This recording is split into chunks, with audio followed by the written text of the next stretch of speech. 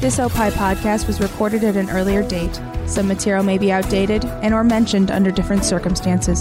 Consult your local health authorities for the latest on COVID-19. The Car Guys Report Informed Automotive is up next, but first, take a listen to this other fine Opie show. On this week's Minutia Men Celebrity Interview, we interview Dave Koenig, who is an actor, a writer, a podcaster. You've seen him in Marvelous Mrs. Maisel, The Blacklist, great stuff. Listen to Minutia Men Celebrity Interview on Spotify, opishows.com, or wherever you find podcasts. Just search for Radio Misfits.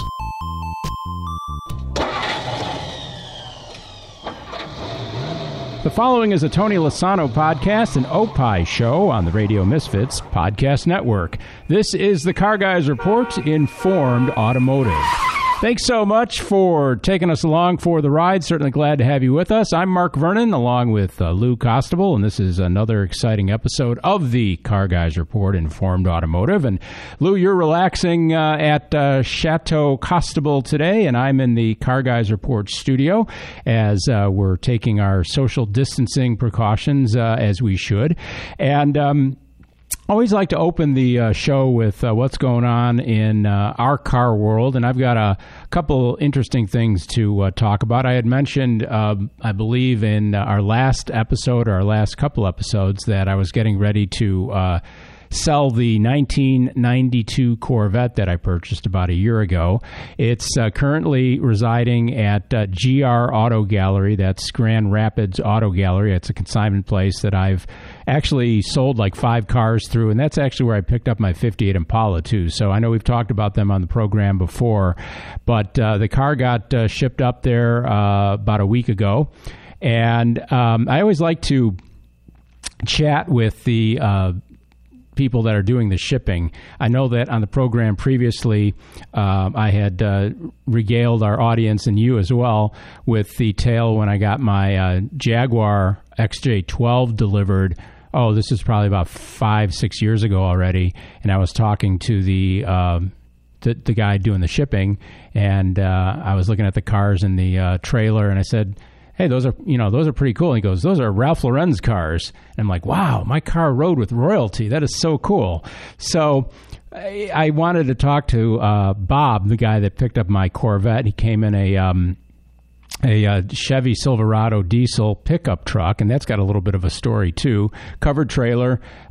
He pulled my car in. You know, he works, does a lot of business with GR Auto Gallery. First of all, with his tow vehicle, he was saying like, yeah, that's a 2002 Chevy Silverado. It's only got 70,000 miles because it was in an estate that he bought it through the GR Auto Gallery. They had somehow gotten it through an estate. The car hadn't been driven since 2005, so they had to do some batteries and obviously tires and things like that. But I said, so how long do you expect to keep that? And he goes, well, I think he said it was an F-150. He said, well, my previous tow pickup truck had 800,000 miles on it.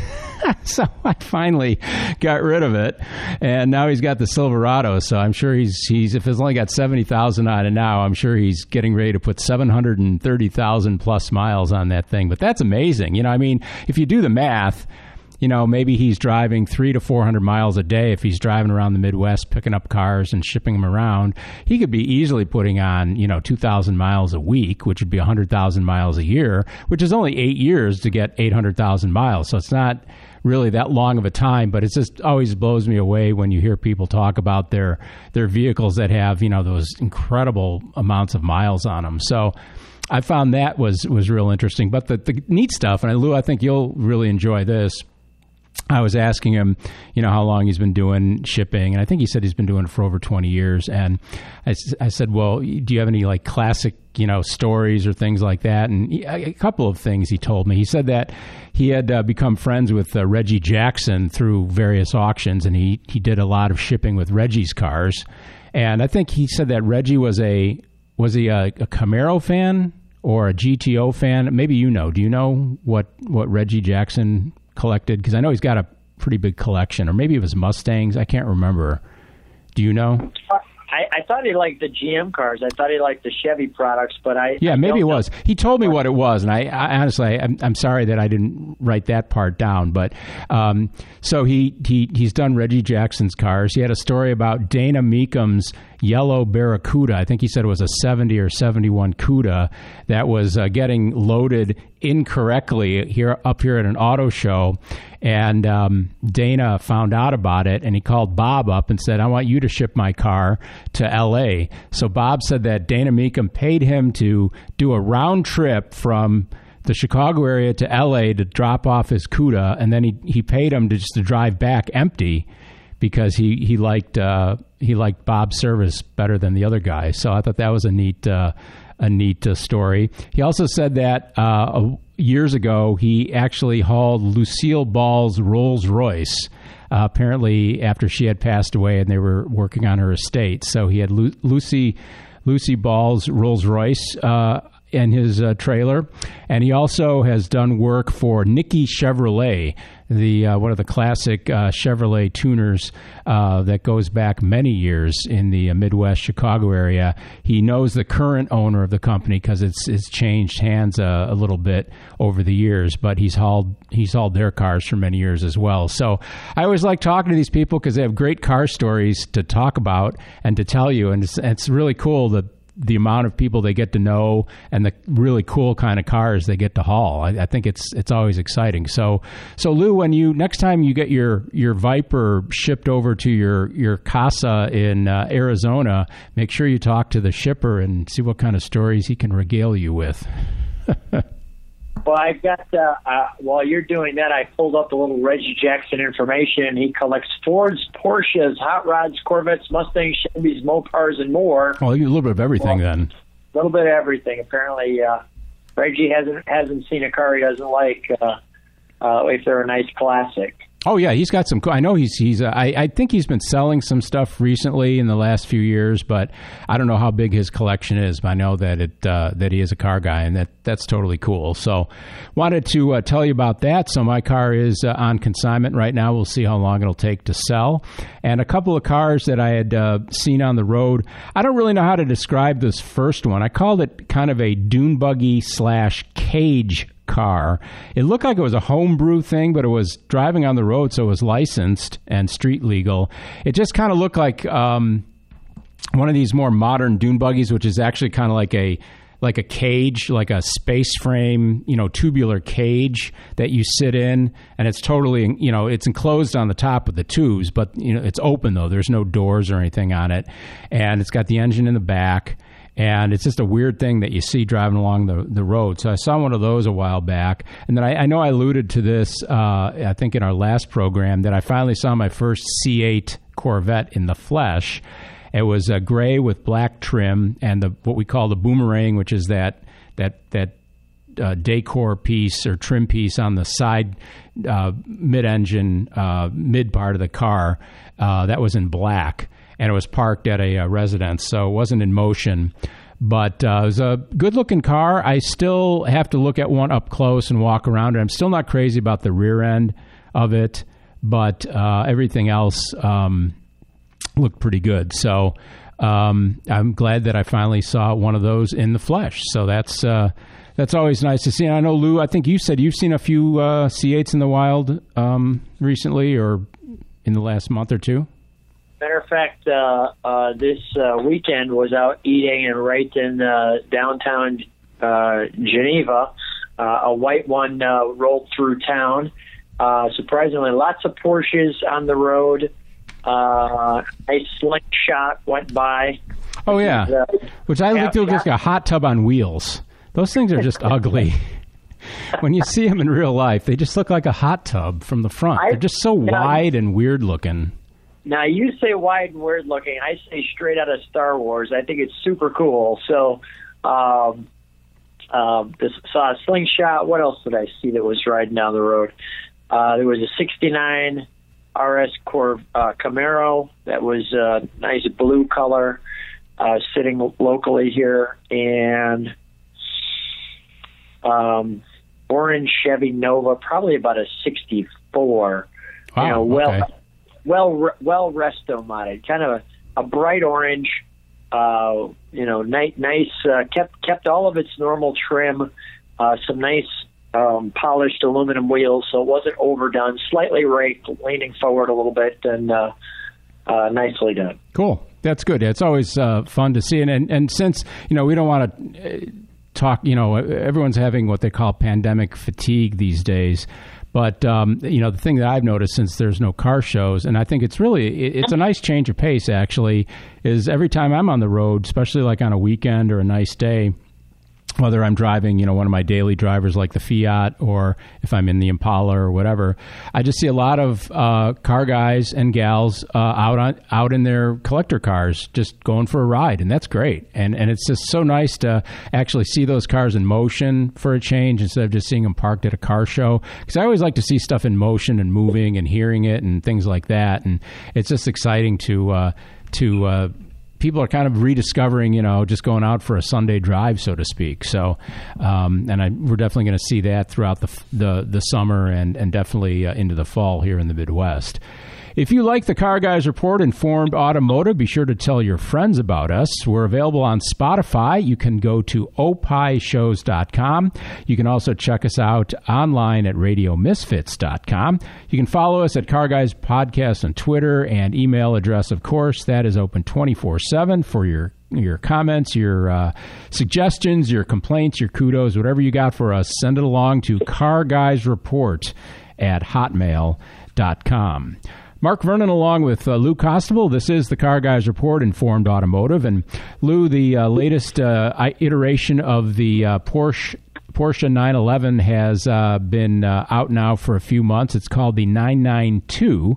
It's been in production. Of course, the 911's been in production for 56 years. And this summary comes from Automobile Magazine online.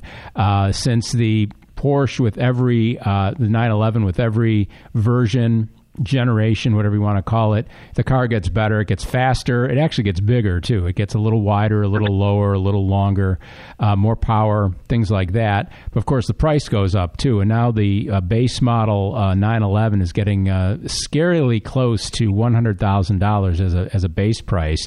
And of course, as we've talked about before on the program, with a Porsche, you can easily eclipse that $100,000 base price by just adding a couple of options, which you wouldn't even think would be options on other cars.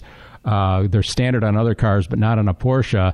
You can easily add $20,000, $30,000, $40,000 in the blink of an eye with options. So Automobile Magazine came up with some alternatives to the new 911, and we wanted to talk about that a little bit. And feel free to jump in at any time, Lou, because I know that you will definitely have some opinions about this. One of the alternatives to a new 911 is, of course, and it's pretty obvious, the Chevy Corvette C8, ranging in price from $60,000, if you're really going to be able to buy one for $60,000, remains to be seen, up to maybe about $77,000, and then upwards from that. I think the C8 is a pretty good competitor to the 911. It won't have the build quality. I still think it's not going to have the build quality as the Porsche. It's not going to have the long-term, it's too early to tell how reliable the new C8 is going to be with the mid-engine configuration, the first dual-clutch gearbox that they made, things like that. So, I mean, Porsche has the PDK, the dual-clutch gearbox down pat. But, Chevy's got the pushrod V8 down pat, too. So pros and cons there. But definitely the Corvette is a strong contender, especially when you factor in price against the 911. Another Porsche versus Porsche here, the 718 Cayman/Boxster. And those are getting pretty pricey. They've got a new version of the 718 out now called I think it's called the GT, and it's got actually some componentry from the 911, and that car is getting dangerously close to $100,000. So you wonder that manufacturers have to be careful when they have a car like a Cayman and a 911, and they start getting real close in price and performance. You still have to keep your marquee car, which is the 911, above that. So you don't want to cannibalize. I mean, of course, the sales are going to the same company, so that's good, but it's never good to cannibalize one thing in your lineup for another thing in your lineup necessarily. But do you have any experience with a Cayman? Because I've always been kind of intrigued by them. I think the Cayman, which is the coupe version of the Boxster is the convertible. Have you ever ridden in one, Lou, or talked to people that have owned one? Yeah, I've ridden in a Boxster, and this is probably going back to about, I want to say 2005, and I was impressed with its rail-like handling. Mm-hmm. Felt like you were on a roller coaster. You're just on rails. It was not very fast. Well, the earlier ones weren't as quick as they are now. Because the performance now is, I mean, they're almost nip and tuck with the 911. It's amazing. So. Yeah, they've changed that whole game up. I've always felt that you wanted to at least see the engine at some point. I mean, there's no chance of that for the Boxster. So that's my only grief.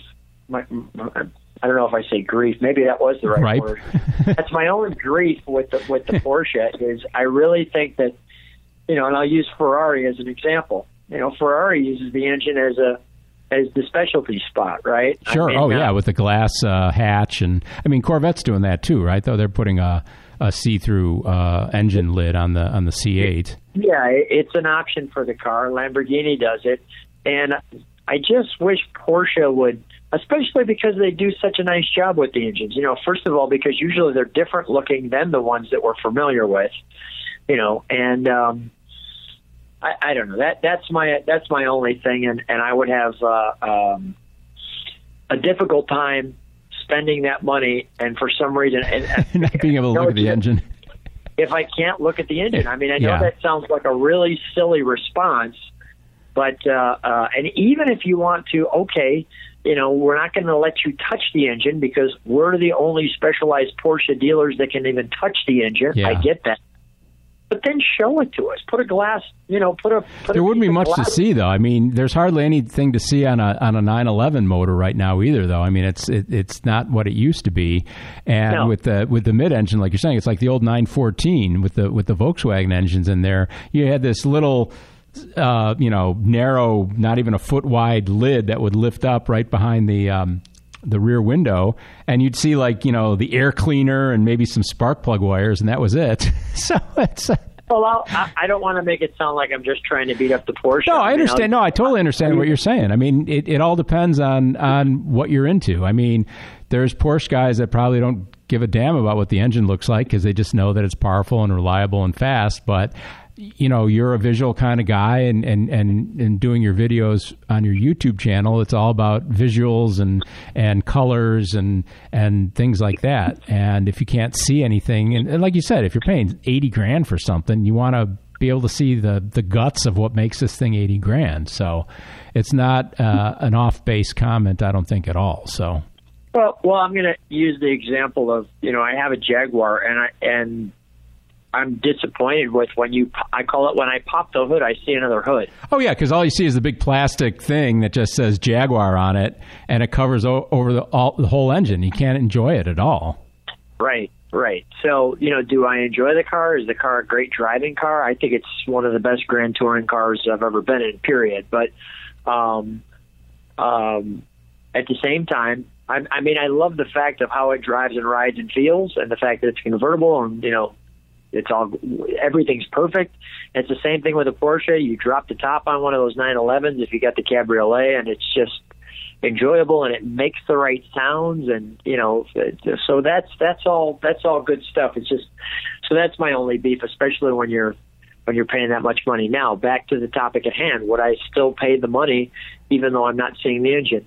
If I had that money and it was, I'll call it disposable, probably. Yeah. Meaning that, the people who buy Porsches probably have that as disposable income, and they go, okay, well, I'm going to sacrifice this, but I'm at a point in my life where I'm mature enough that I don't really care about the engine anyway. I'm just going to bring it to the mechanic when it tells me to bring it to the mechanic. So I'm just going to enjoy the car and drive it and enjoy it. So my beef, I would call it in a grading category. Is it an A priority? No, it's probably in the C or D category, but still that's the only thing I have versus a Chevrolet Camaro or a Corvette or something where I can see the engine or a Mustang or a Ferrari or a Lamborghini or something like that. I give them props for showing the engine. Yeah, that makes sense. Totally. And the Cayman that I alluded to before is the GT4 is the new one, the top spec for 2020. And just to show you how close they are to the 911 in performance, the GT4 Cayman has a 4-liter naturally aspirated flat six, which is actually pretty cool because you can't even get a naturally aspirated engine in a 911 unless you go way up to like one of the GT3s or something like that, which is like $200,000. But the GT4 Cayman rated at 414 horsepower, 309 pound-feet of torque. The new 911 is 443 horsepower and 390 pound-feet of torque for the Carrera S. And it's, those numbers are pretty close. And if you factor in the fact that the Cayman is a little bit less, it does make it a compelling alternative, I think, to the 911. And that's what we're talking about right now is the best competitors to the new 911 in case you don't want to actually get a brand new Porsche, some of the other cars to consider. One of them is the Aston Martin Vantage, base price of $156,000. That's got the 4-liter turbo V8 that comes from Mercedes-Benz, which is an incredible engine, of course, with Aston Martin tuning on it. But I don't think Aston Martins are really for everybody. I've never really quite understood when people sit there and compare a 911 to an Aston Martin. I think they're kind of two different animals. I really do. I think one that would be actually closer to the Aston Martin than the 911 is the next car on the list, and it alludes to what you were just talking about your Jaguar, the Jaguar F-Type. Now, that's the smaller coupe that Jaguar introduced. You can get it in a whole bunch of different flavors. You can get the top of the flight is a 5-liter supercharged V8 with 575 horsepower. They range in price, if you get the V6, $62,000 up to about $127,000 or even a little bit more. I think that would be a competitor actually to the Aston Martin instead of the 911. But again, it's I guess it's what you're looking for. I don't think you're going to get the build quality again with either with the Jaguar or the Aston Martin, and long-term reliability or just durability with those two cars. It's hard to say because Porsches are just known for just being almost bulletproof, and there's so many people that just pound the crap out of them on the weekends and at the track, and then they just it's their daily driver and they drive it to work, and as long as they change the oil, you're good. So. Another possible 911 competitor, and this one again, you'll probably come up with some compelling reasons why it is. The Ford Mustang Shelby GT350, GT500, or the GT350R, ranging in price from $61,000 to $75,000. Now, those are, more competitors to like maybe a Hellcat or a Camaro ZL1 probably. But, again, if you're looking for high horsepower, brute speed, things like that, I mean, what would you do, Lou, if someone said, here, you can have your pick of a 911 or a Ford Mustang Shelby GT500, and if you pick the Mustang, you get to keep the difference in cash. What would you do? Well, I want to, first of all, I love the topic. And I'm going to go back to, so I'm at dinner, and my wife's there. She's busy talking to our maid of honor, and I'm fortunate to be sitting next to a Porsche guy who just got done telling me about his Porsche and how it's, back on the road. And that's great. But as we looked out, and we specifically positioned ourselves in the restaurant outdoor area to look at the cars. Of course. Lou, do we have to do this every time we go out to dinner? Yeah, exactly. I just tell her that I want to see the car. I want to see our car. I want to make sure nothing happens to it. I use that as an excuse. But my point is that there probably was, I'm going to say minimally 6 Porsches that drove through. So I think the Porsche. Where the hell were you eating dinner there, Lou? right on 3rd Street, right where they have the Geneva Concourse. Okay. And we're talking about Geneva, Illinois, ladies and gentlemen, not Geneva, Switzerland. So just in case you think that Lou's this really high-flying guy. Yeah. But, I think, you mentioned a couple of things. The Aston Martin and the Jaguar are not purchased as, I'll call it, frequently driven cars. As the Porsche is. Yeah. So I found the Porsche, although enjoyable to watch, because I saw so many, unmemorable. Mm-hmm. And I can remember that there was one white C8 that drove through. I can remember there was a Slingshot that drove through. So I think it gets to the point where, are you looking for mainstream sophistication, comfortability, or do you want to get to the unmainstream sophistication like an Aston Martin or like the Jaguar? Because all the cars pretty much today are pretty reliable. I mean, the 100,000-mile tune-ups or 60,000-mile tune-ups or whatever. Well, the 100,000-mile tune-ups, but the 60,000-mile guarantees and all this other stuff. Sure, the warranties, yeah. But back to your question, Mustang versus Porsche. And then you added a nice tip in, which was, and then you get the money back difference. if you get the Mustang, yeah. I think if that was the parameters, high-end Mustang, and let's not forget the Mach 1 that just came out, but the high-end Mustang, the GT350, or I would actually probably go with the American car mm-hmm. and the cash back versus the, I'll call it, run-of-the-mill base Porsche. Oh, we're going to get flamed here from the Porsche files, but Car Guys Report at hotmail.com. Make that a real hotmail there, ladies and gentlemen. And when they get ready to fire, which is fine, just go to mycarstorywithlou.com or better yet, go to YouTube and punch in My Car Story with Lou Porsche, and you'll see I have tons of them that I like on the channel. Matter of fact, I'm actually going to check that as we're speaking.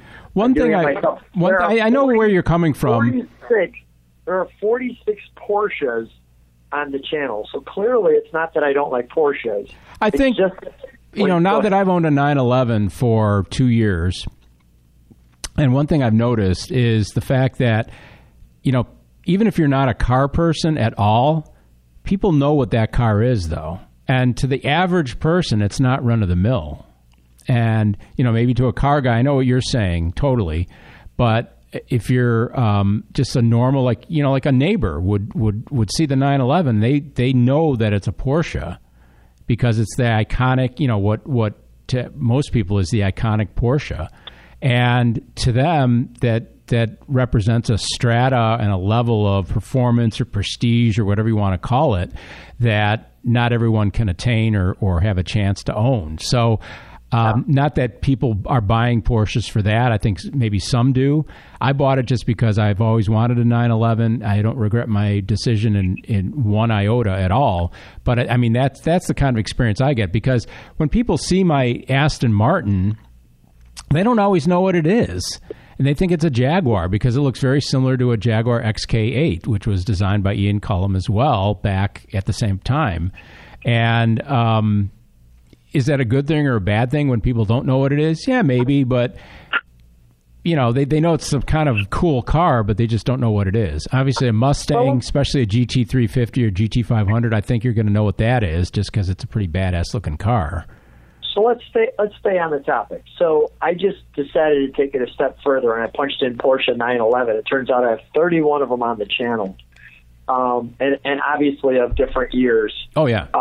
But my point is, so let's take you. You're a guy with a couple of cars.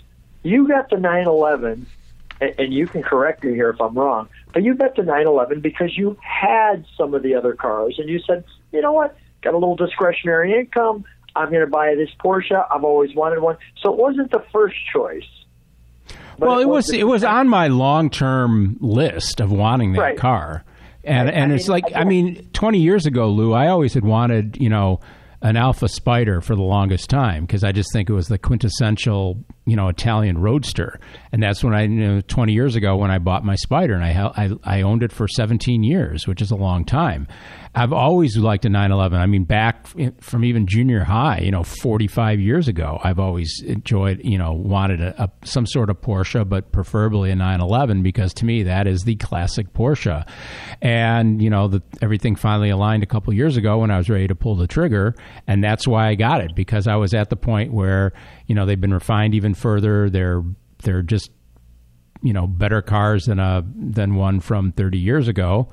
And if you buy them used, you get them at a good price. And, that's the way I looked at it. I didn't buy it because of the prestige. I bought it because two reasons. I wanted a 911 for a long time, and I wanted to make sure that I finally owned one so I could enjoy it. And like I said, I have no regrets whatsoever. It's not like with the Corvette that I bought a year ago. I'm over that, but I'm not at all over the 911. And I mean, that's me, but go ahead. Yeah, I think when Lou, let's just, hopefully people will continue to subscribe to the channel after I said this. The Porsche people might not, but that's fine. All the other American car companies will love it. But my point is, if it gets to the point where, I have that discretionary income, that would I get a Porsche? The answer is yes. So I'm not saying it wouldn't be yes, but posed with the question of which one I'd rather have and the cash involved to drive down the road, I would choose the Mustang. Now, if you use some other cars, I might choose the Porsche. Like if you said, Lou, would you rather have the Porsche 911 or a brand new Rolls Royce? I think it's called Cullinan. The Cullinan SUV. Yeah, well, those are apples and oranges. I would have no interest in that thing whatsoever. So it would be this, But your wife would, though. And I would say keep the money between the two differences because it wouldn't matter to me. I'd rather take the Porsche. So, but wouldn't your wife want the Cullinan? Well, probably, but that you're asking me right now. So. Now let's change it around a little bit. How about a car that I do think is pretty cool as an SUV? So let's take the Lamborghini Urus. Oh, I love that car. Yeah, I think that is awesome. So that's pretty cool. Now, if you asked me this question, would I go with the Lamborghini Urus at $240,000 or rather have a new 911? I'd pick the 911. Really? And you don't have to worry about the money. Yeah, because I'd actually. To your point, I prefer the driving experience in the Porsche rather than, okay, I'm in a fast SUV. I'm not interested in a fast SUV, no matter what the price is. So I was going to say that's a fast SUV, unlike any other SUV out there, though. So it's it is a little different. I get it. I understand. And it's got a lot of Porsche DNA in it too, because of ownership of Lamborghini by Audi, VW. So. But I'd rather have the, in my opinion, nimbleness. And I know people say, "Well, Lamborghini Urus has a lot of nimbleness." Yes, but it's still a truck. I mean, it's an SUV, and I get it. We've got bigger brakes, bigger ceramic discs, bigger rotors, all that stuff. It might even be able to out-corner it, but I wouldn't care. I'd still rather drive the 911 than the Lamborghini Urus. Now, back to the question: if money becomes no object, would Lou drive a Lamborghini Urus? Heck yeah. I'd like to see you in one of those. That would be really pretty funny because I'm used to seeing you every now and then. What do you have? The Ford? What do you have? An Escape? I drive an Explorer. Yeah. Right. So so when I'm not driving something cool, I'm driving Middle America. Yeah. But, I'm driving a police trooper. Is what I'm driving. Yeah, but it's still kind of dorky. Yeah. Right. Yeah. I'm driving typical police cruiser. No one would ever see me in a car. Right? Yeah, that's funny. But again, the topic was, alternatives to the 911. We just ran through a few of them. There were a couple others on the list that didn't really, I don't think they belong on there. More specialty kind of factory edition race cars and things like that. But the new 911, though, has gotten great reviews and every car is getting expensive these days too. I mean, that's what I always say, that, the average price now is $38,000 for a new car. I mean, that's a lot of money. And that's just for, like a your average car, whatever your average car is going to be, whether it's an SUV or a Toyota Camry or something like that. So yeah, I feel sorry for these young people that are coming out of college, and how much that is, and now you're trying to buy a car, and you're maybe trying to start a family, and it's getting very rough. Yeah, so. Yeah. Well, that's why. I'm still a big proponent, although I will contradict myself in the next episode when we talk on a topic that you'll be excited about, but I can't divulge it yet, that buying a used car that's only a couple years old or even 5 years old, you get depreciation working in your favor big time. Oh, absolutely. And like you were saying, most cars these days, they're built, the tolerances, modern cars, the tolerances, the reliability, pretty much everything is down pat. And buying a car, even 5-year-old car with 50 or 60,000 miles on it, is nothing. And that car could easily give you 10 to 15 years of service, depending on how much you drive it. And You're going to be saving at least, in most cases, at least 50% off of a new price. So there's a lot of advantages to that, too. But anyway, that was a good topic. Wanted to definitely talk about that. And we're just talking about SUVs. This is the natural segue, Lou, to our next point here in the program, the Car Guys Report, Informed Automotive. Mark Vernon along with Lou Costable. We're at the point in the program where we like to talk about a car that's either been sold or spotted for sale online, and always interesting things floating around out there. Hemmings.com is one of the go-to places, and of course bringatrailer.com, an auction site that's very popular. And this one, I didn't do any background checks on the builders of this one, and that's obviously why it garnered such an unbelievable price. But it was a Ring Brothers 1972 Chevrolet K5 Blazer.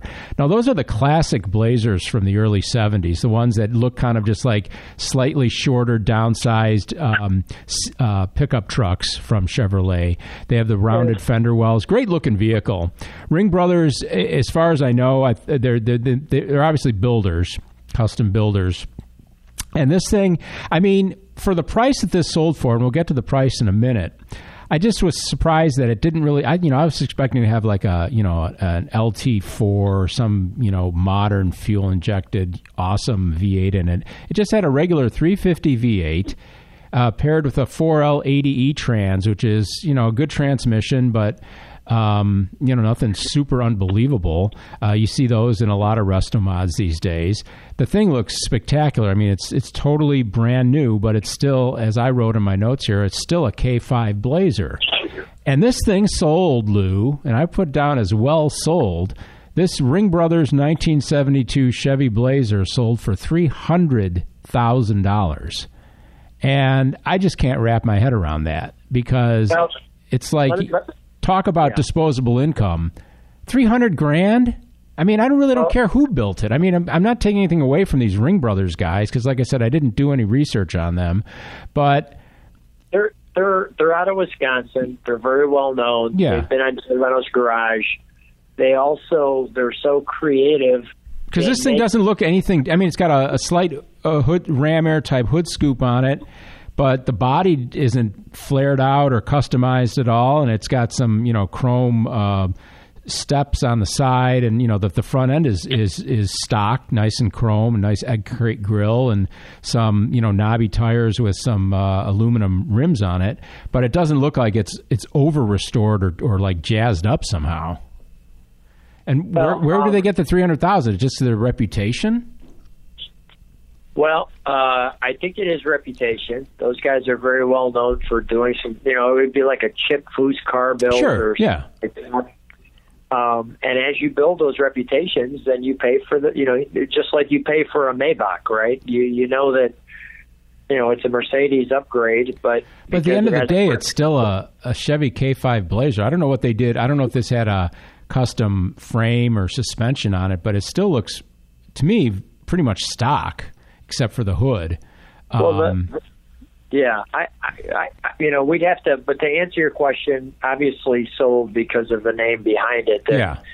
Am I surprised with the $300,000? Yes. At the same time, when people, you hit it on the head earlier when you said disposable income. The people who take their car and love it, or take it to Phantom Works, or they're going to pay top dollar to get those cars or Kindig or Foose or Jeff Schwartz of Schwartz Performance is a friend. We put some of his cars online, and they do some amazing things. And I'll give you one example of amazing things. I was just up at Schwartz Performance, and they showed me an interior, which the car is online right now. It's a 70 Chevelle convertible with a 598 cubic inch engine. Going back to what you said, it was really amazing engine with all this horsepower, 900 plus horsepower, and it was a convertible. But the amazing piece to me, besides of all that stuff, and they do put it on a special frame, by the way, an aluminum frame. But the point I want to make is, so when I got in the car, I said, tell me about this dashboard. And the dashboard was a 200-pound piece of aluminum that was computer cut out. Yeah, CNC. So it looked like a regular aluminum dashboard. And it was so unique and different that I can, that piece was, I'll call it a pretty penny, so to speak. Besides being a nice dashboard. And, those numbers are somewhat mind-boggling, but when people want that one-of-one, so unique, it's like almost purchasing art. You and I are looking at, if someone did a art studio and asked Lou and Mark Vernon to walk through it, we would have no idea what's the $1 million painting and what's the $10 painting. Well, I watch enough Antiques Roadshow, and sometimes, my girlfriend and I are saying, that's worth how much? Exactly. And you're looking at it like, we don't get it. We'd walk right past that in an estate sale, So my beauty and value in the eye of the beholder. That's exactly it. That's where I was going. And, this Ring Brothers, I'm just looking at a black and white picture of it. Of course, they had colored pictures online, but, the paint looks spectacular. It's like black, and it just looks very deep and rich and everything. But, I still say at the end of the day, it's still a K5 Blazer. $300,000 is just a lot of money for something like that. And you can't obviously drive it off-road or enjoy it at all because the car is just too valuable. That's the shame of it, unless you've got a private compound somewhere. And even then, I don't even think you'd want to get this thing dirty because it's that nice and for that kind of money.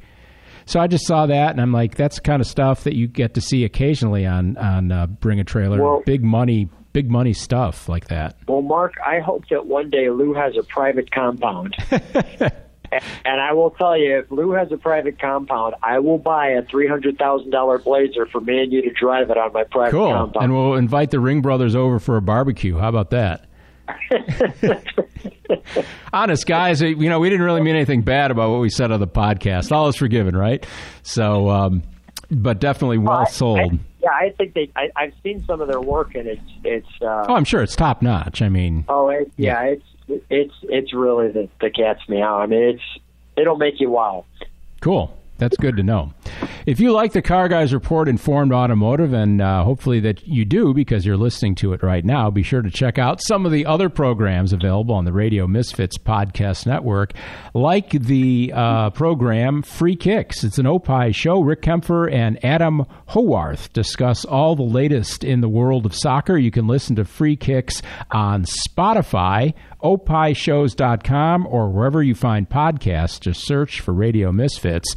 And that's where you'll find us, the Car Guys Report, Informed Automotive. Mark Vernon, along with Lou Costabile. Thanks so much for taking us along for the ride. Certainly glad to have you with us. We're in the middle of this episode here and wanted to talk about this topic. It's funny because I saw this online the other day, and I was thinking, okay, that sounds like it might be a fun topic to talk about. And we're going to divide it into two parts because there's about 25 cars that they mentioned. And this would be cars named after places. And it doesn't have to be it could be a country, a region, a state, an area. It's not really specifically a city even, not real specifically designated. So, and it's amazing how many of the names are on there. So, do you want me to start, or you want to just start guessing? Yeah, I haven't seen the list. Just for clarity. And we're doing two parts, so don't try to guess too many, because next episode we're going to do part 2 of this list. But I'll mark them off, if you want to. And you'll probably have some that they didn't even have on the list, which is usual. And that's one reason we like to do lists on this show, is because invariably we either disagree with some of the stuff on the list, or it's like, how could they leave that off? So go ahead. I'm gonna start with one. For some reason, it's a top of mind. The Monaco, the Dodge Monaco. I think that was definitely on the list. I don't know because I kind of like picked and choose. So here it is. Yeah, it is on the list. I had it in part 2, the Dodge Monaco. Yep, and that was a classic police car too. They used a lot of those in police work. Okay, you got some other guesses here because I'm ready to. I don't remember the Chevy Chicago. I don't remember that. I don't think they ever made that one, Lou. I've never been to Cobra. I've never been to Cobra yet, so it's still on my list of places to go. It's funny. This is tougher for me to guess than I originally Top of the mind, thought. yeah. Because then once you start the list, though, you're like, oh, yeah, it just really starts coming. I'll just start reading at random. These aren't in any kind of order. Well, is one a New Yorker? Is that what? Well, the Chrysler New Yorker would definitely be on here, yeah, for sure. Okay, so it is on there, the Chrysler New Yorker? Yeah. Okay. All right, how about, give me just a moment to think here. I don't want to slow down the show. All right, you give me one, and I'll think if I come up with another. The Dodge Dakota. That was a pickup truck. God, I never would have guessed that, obviously. And you probably won't guess this one, even though it's a current car. The Kia Rio. Oh, wow. Rio, yeah. Obviously being Brazil. Rio. The Chevy. Dun, dun, dun, dun, dun, dun. The Chevy Bel Air. Really? Yeah, Bel Air, California. I never thought of that. Okay. Yeah. And I was thinking, well, there's not a Chevy Cavalier. There's not a Chevy Corvette. There's a handful of Buicks. Some of them are new, but this is an older Buick. The Buick starts with an R. Renata? The Buick Riata, but that would be a boat race. That'd be a regatta, actually. But no, the Buick Riviera. So again, It gets down to it's not necessarily. It's not always a state or a country or whatever. It can be a region like the Riviera, French Riviera, things like that. Yep, now this one's pretty obvious. The Ferrari California. And that's the one with the retractable hardtop and kind of a bland looking Ferrari actually. As so would they say go. The Ferrari Daytona would be like Daytona Beach? Yeah, exactly. Yeah. Things like that. So that's why that's what makes this list fun, because it's got a lot of different things on it. The GMC Denali, which is part of Alaska. And this one you probably wouldn't guess, Lou, because I didn't even know this. Remember that terrible, terrible car that Ford made in the late 70s at the low point of U.S. car quality, the Ford Fairmont? Now, that is a name of a city. And I think it's good that we forgot about a Ford Fairmont. Although, didn't you have a turbo Fairmont or something on your channel that you've talked about before? I do have a 1980 Ford Fairmont Futura turbo. Yeah, oddball car. Yeah, that's the one I remember. Yeah, it's very, very challenging to try to find one in this condition. I'll tell you that. A couple of Arizona names here, Lou. Since you have a chateau out there, the Kia Sedona. Yeah, Sedona is part of Arizona, isn't it? Sedona? Yes, Sedona is a great place known for their red rocks. Okay. Chevy Tahoe, great skiing. And the Hyundai Tucson, which my dad actually owned a Hyundai Tucson. So those are, and it seems like Kia likes naming their cars after places because they show up a lot on this list. Now, this is one that I totally forgot about, and this is going back a ways. The Cadillac Calais, Calais. That's a region in France. Never would have guessed that. And that was the Calais was slotted below the Coupe de Ville in the Cadillac lineup. So that's just a little bit of interesting tidbit there. And three more for the first half of this list: the Chevy Cheyenne pickup truck. The Dodge Aspen. Remember the Aspens back in the late 70s, early 80s? Yeah. They made four-door. There was another car, I think, that became a police car. They made a wagon. And then this was my pick on part one of the list, the Ford Cortina, which is a city in Italy. And I just wrote down cool because I always thought Ford Cortinas are really neat cars. And they were imported here mildly, like in the 60s. but you don't see them hardly at all. And they were more popular, obviously, in Europe. But definitely a very cool car. And like I said, now that your brain is percolating, when we get to part 2 of the list in our next episode, you can probably have some more. But you did hit the Dodge Monaco and the Chrysler New Yorker, so that was good, and shows that you're thinking, Lou, and that's what counts, right? You're always thinking. Those brain cells are always working. What's embarrassing is my very first car was a Chevy Bel Air, and I can't believe and it totally blanked it out. And yeah, that is totally. Yeah, it happens sometimes. It does. We have sanitized all Opie shows for your protection, but you should still wear a mask. Help prevent the spread of COVID-19 by following the CDC guidelines. You'll be saving the world while listening to Opie podcasts, and also be sure to wash your hands. We're going to take a quick break. We'll be right back after this. On this week's Free Kicks with Adam and Rick, we talk about the Champions League. Yep, we'll be talking about the bubble in Portugal when they're fighting to get to the Final Four. Lots of games, and we've got a really good one in Barcelona versus Bayern. Listen to Free Kicks on Spotify, opishows.com, or wherever you find podcasts. Just search for Radio Misfits. You f***ed up the script. You f***ed up the script. I didn't f*** up my part of the script. You expected that I did my job, and that was your fatal flaw, Sam. Okay, look, it's creating quality content either way, So. Oh, are we keeping this? Oh, this is all staying in. Keeping this? Listen to and Friends on Spotify, opishows.com, or wherever you find podcasts. Just search for Radio Misfits. And we're back here on the Car Guys Report, Informed Automotive. Mark Vernon along with Lou Costable.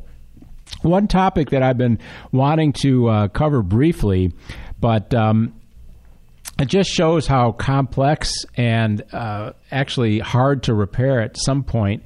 Sometimes new cars can be. This is Motor Trend currently has a Subaru Ascent, 2019 Subaru Ascent that they have as a long-termer. And by the time this show airs, I think their long-term test on the vehicle will probably be over because they keep them for a year usually.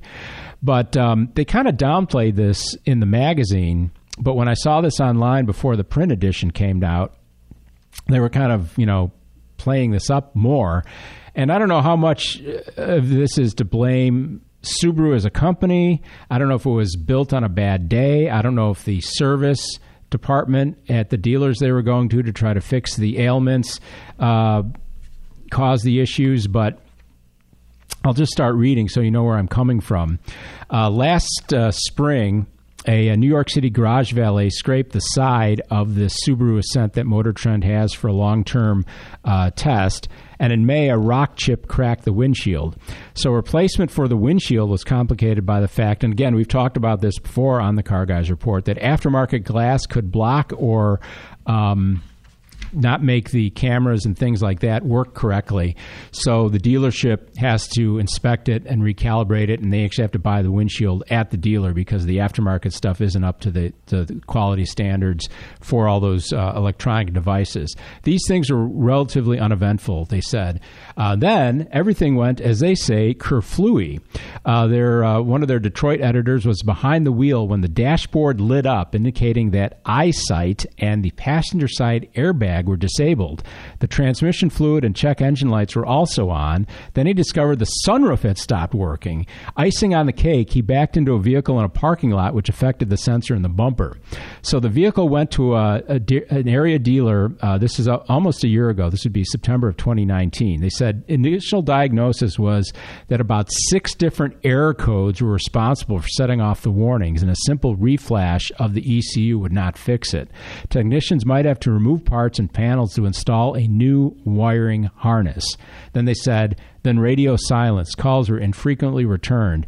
A month or two later, at the end of October, one part had come in. A regional factory representative would later tell them that against all Subaru service policy guidelines, the vehicle sat for weeks before anything was ordered, and the whole experience was far outside corporate standards. Hence, call executive customer service. They slid into last November with no car and no answers. A scheduled call with the service manager was canceled, and we were told the Subaru to work with Subaru at corporate level to get answers. So the thing has become this total nightmare for them last year. They got the car back in mid-November. 3 separate issues had been resolved. The body integrated unit caused the dash to light up, prevented communication with eyesight, and affected the sunroof and locks. The lower dash trim was removed to install the new BIU, which restored communication and sunroof functions, but eyesight and the locks were still not functioning. Issue number 2 turned out to be a problem with the eyesight connector, which may have been damaged when the windshield was replaced.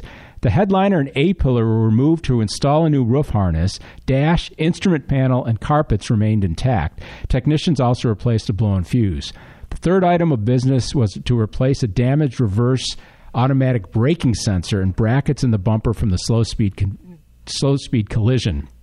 The rip-ups left their mark. A few weeks later, the car was being scheduled for more service. The driver's seatbelt was no longer height adjustable, and there was no heat coming from the lower vents. And the trim covering the wiring, the A-pillar, fell off and was hanging inside the vehicle. No issues were found with the HVAC system. The car was then transferred to a collision shop to fix the scrapes left by the valet earlier in the year. They picked up the Ascent early this year, 2020, and attempted to throw the new plates in the back because the old ones had expired. The rear hatch would not open, so the car went right back to the service bay where a tech shut down the battery and rebooted the car and reset the liftgate height.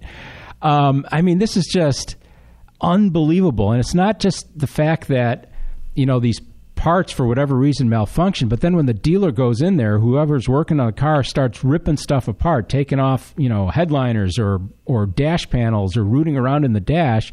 It shows how many other problems can crop up, and why it would need a new wiring harness I can't figure out, because to me a wiring harness has wires and connectors and things like that, but if it's installed, how does it go bad? A wire just sitting there is not going to go bad unless it's overloaded or burnt or something. And I could see how a connector could get damaged, but it's just, I read this thing, and like I said, they kind of toned it down in the print edition of the magazine, but to me, Lou, it just points up once again how interconnected all the computers and all the electronics are in modern vehicles, and one thing can lead to another. And if I was an owner of this vehicle and that happened to me as an owner, not as a magazine, I would just be livid. The way that they were treated by the dealer, and then the way that even Subaru just kind of seemed to be a little lackadaisical, I think, in their response, because they shouldn't have a car for three or 4 months. I went through my thing with the Fiat, but it wasn't anything like this. And it's certainly making you feel better about your Fiat. No, it is. Yeah, a coolant leak versus all this electronic garbage. So what did they say? What type of model Subaru this was? It's an Ascent. It's like it's like a tall wagon, small SUV that they make. Okay. Well, now if you ask me the question, if we go back earlier in the program, would I rather have a 911 than a Subaru? Completely different. I'd pick the 911. Of course you would. So,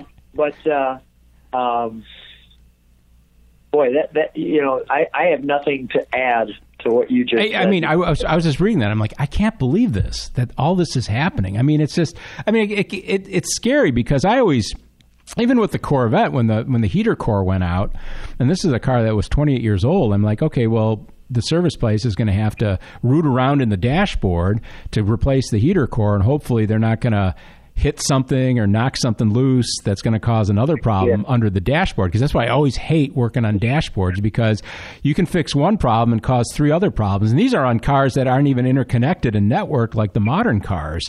And there's no excuse when a dealer or anybody has to start ripping off door panels and AC pillar covers and things like that, and not taking the time to make sure everything is put back in place correctly, tightly, with no damage, because nobody wants their interior to be, subjected to that in the first place. And if they're going to do that, be careful with it. Don't just sit there and act like, oh, well, they're not going to notice this. We'll just bang that back into place. But there's a couple of things. One is there sounds like obviously neglect of the service team. It sounded like it, yeah. So, but the other thing is the only time I've ever driven a Subaru, it was a Forester. No, it might have been an Outback. Yeah. I can remember my friend was over, and he just bought it. So it was relatively new in the last couple of years, and it was really snowing hard when they got here. And he said, Lou, you got to pick up your son. Take our Forester, because it's all, our Outback, it's all four-wheel drive.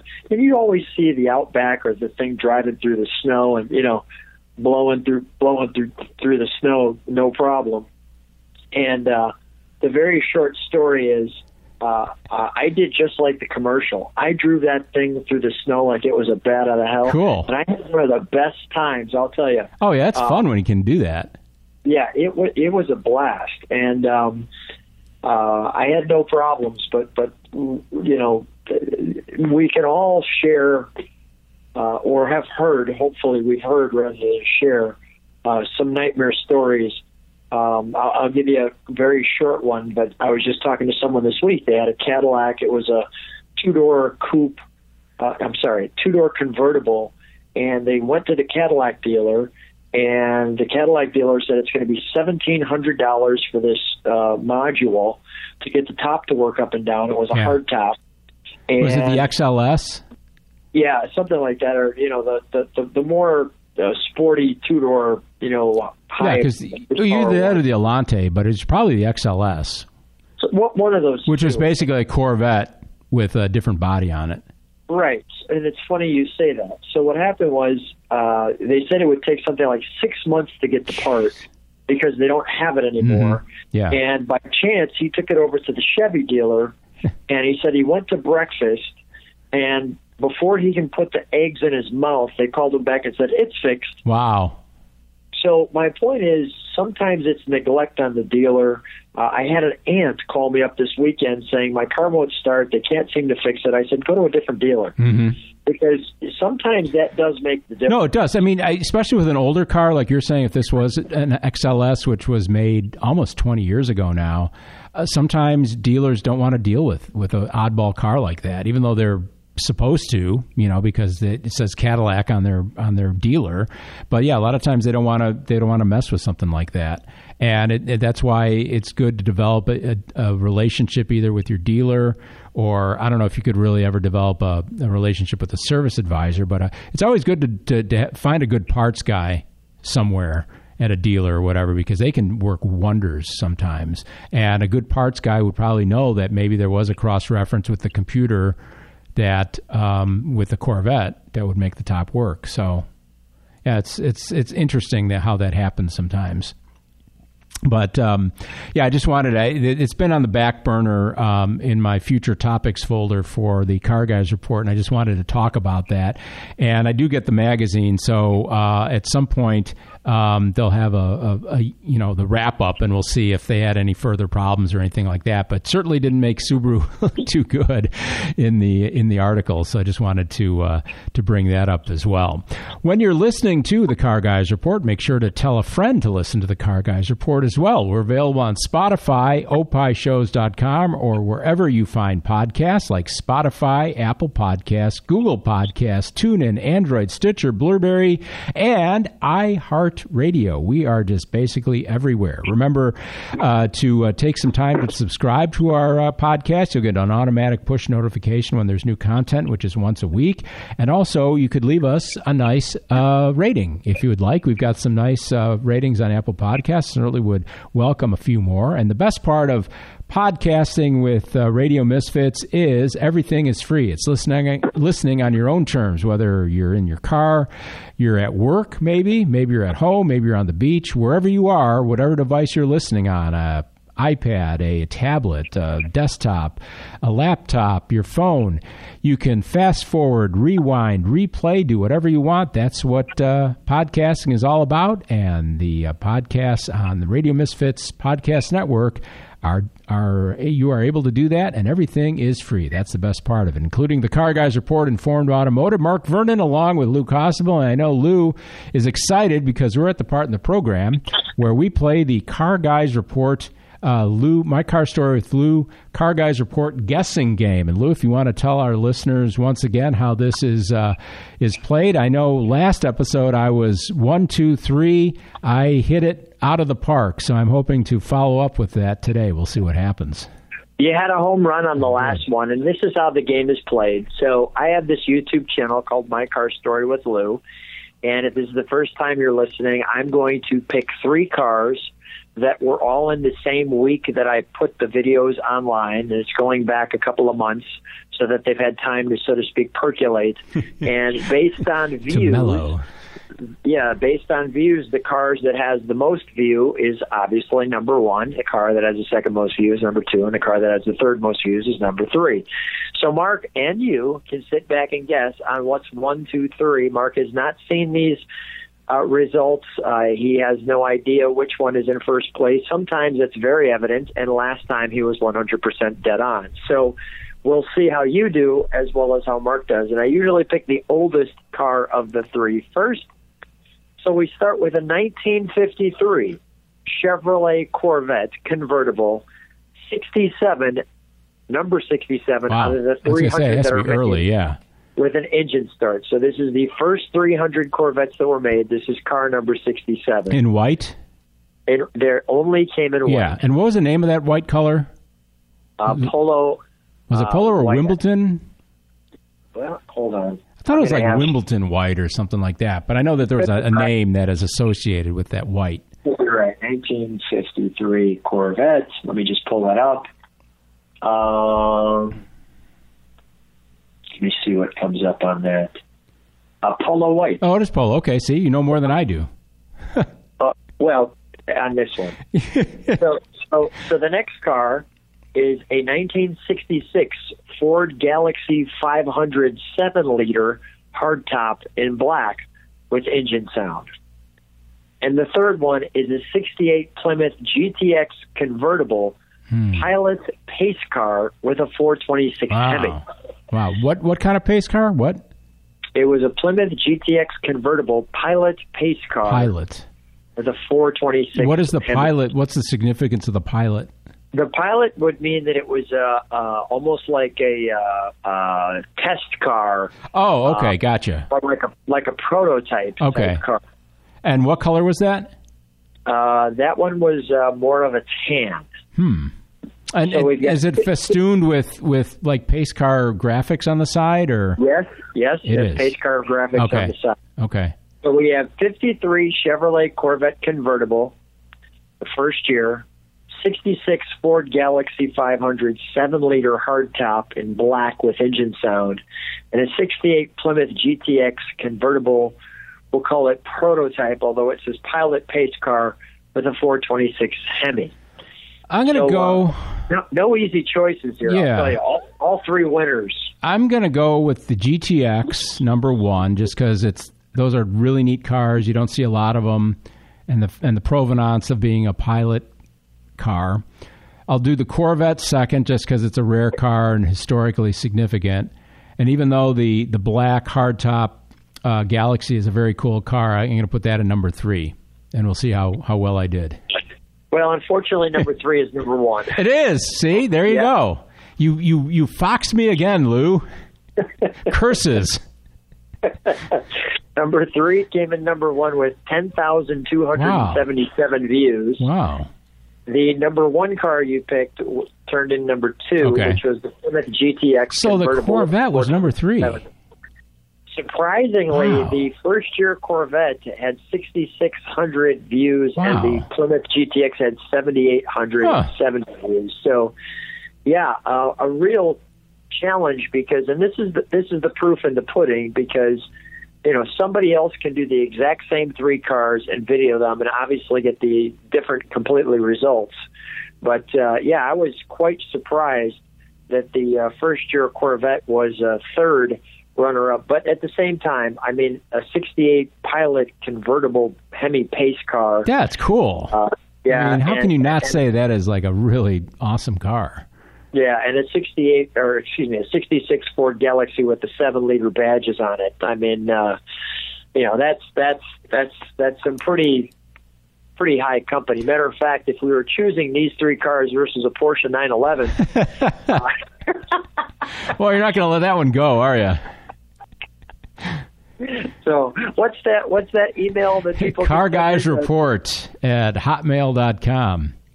Let Lou know that the 911 is a good car.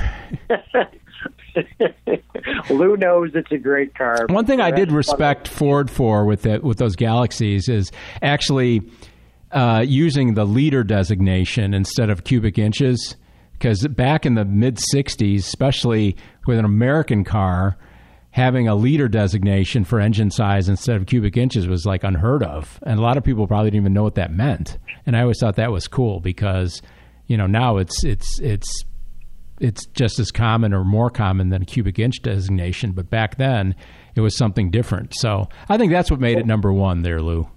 Well, I want to add to that. So what was the first car you remember having the liter logo? That's an American car. Yeah, I'm saying I think I can't remember any other American car that ever said liter prior to that. I mean, it's just something you didn't see. Kind of like how I had the 65 Bel Air, and I didn't think Bel Air when you were talking about the countries earlier. The GTO. Really? Yeah. Look at the little. Oh yeah, you're right. Yeah. It would say 6.5 liter. Okay. On there, and. But pretty close in year, though, because the GTO, came out in 64? 64 was the first GTO. But, they had that little side badge with the kind of checkered flag-like look. Yeah. It wasn't a checkered flag, but it had, those little squares in it. And, it would say 6.5 liter on there. I think that was a conscious decision from a marketing standpoint, especially with John DeLorean heading up Pontiac at the time, to try to give it some European cachet so it could be comparable to something like, back in the day, then a Ferrari or a Maserati or a Porsche or something like that. I definitely think that was the thought process there, as I would venture to guess. But it's cool that they did it because it's iconic to me. I think it's just really cool. So cool. So I was kind of failed miserably on that one there, Lou. So this one was a tough one. Yeah.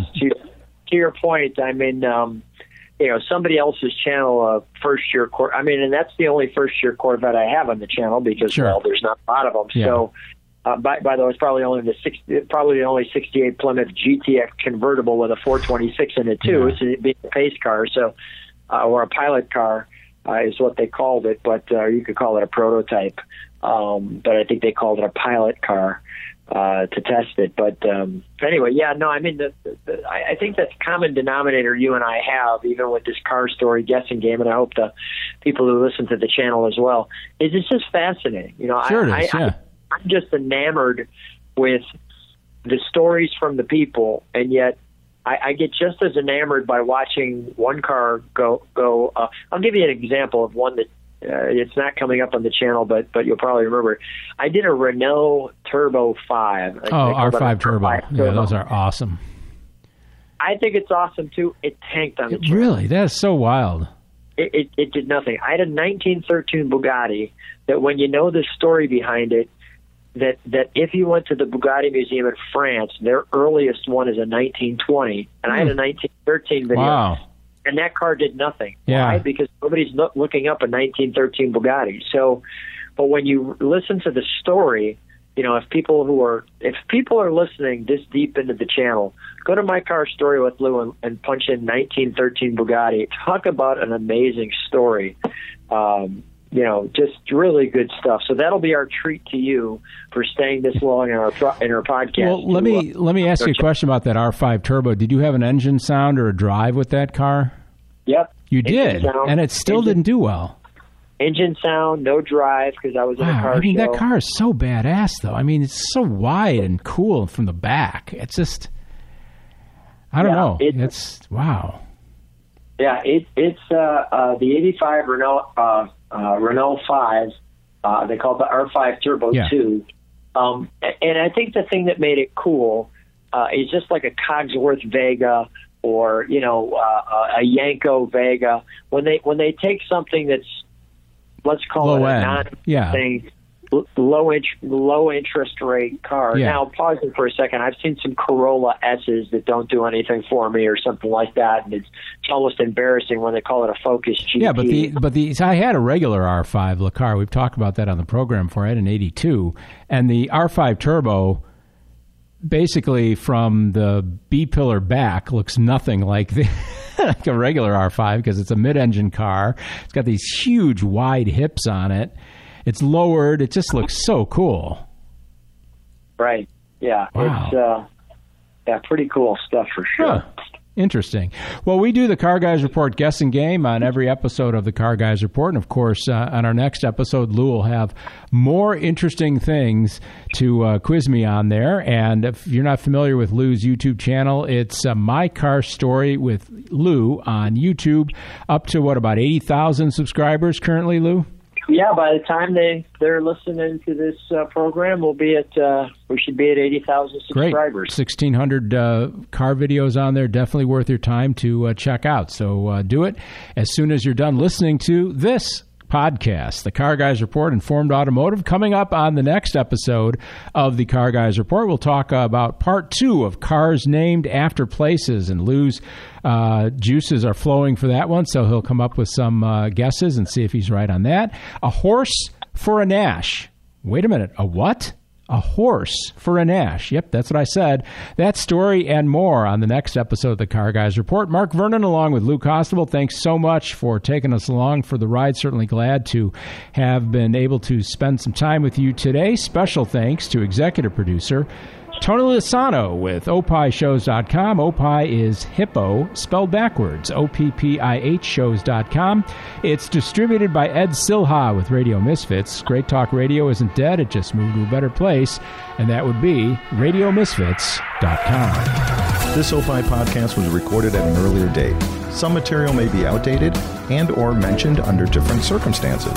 Consult your local health authorities for the latest on COVID-19. Proceeding was a presentation of Opie Productions. Find our other great shows wherever you find podcasts, including opishows.com. Thank you. This has been a presentation of Opie Productions. Tony, can you shut up? On this week's Minutia Men with Rick and Dave. Rick, move out of the way. Here comes a bear. German nudists. Pubic hair beer. My brush with a A-list celebrity comedian. And a snippet from our interview with voiceover guru Debbie Derryberry. All that and unlimited tangents on this week's Minutia Men. Listen to Minutia Men on Spotify, opishows.com, or wherever you find podcasts. Just search for Radio Misfits. I'm Howard Sudbury. And I'm Steve Baskerville. On the next Back to You, I'm going to tell you all about something that I hadn't done in 5 months. Were you amazed, Steve? I was amazed until you finally turned the shower on. And then Steve's animal stories and the show he watches, all about them, on the next Back to You. Back to You with Howard Sudbury and Steve Baskerville. You can find Back to You on Spotify, opishows.com, or wherever you find podcasts. Just search for Radio Misfits. Coming up on the next episode of the Car Guys Report, Informed Automotive, how's about my car and this horse for that Nash over on yonder? Plus, Bentley puts its classic V8 out to pasture. I'm Mark Vernon. Join me and Lou Costable for these stories and more on the Car Guys Report, a Tony Lasano podcast, an Opie production on the Radio Misfits Podcast Network.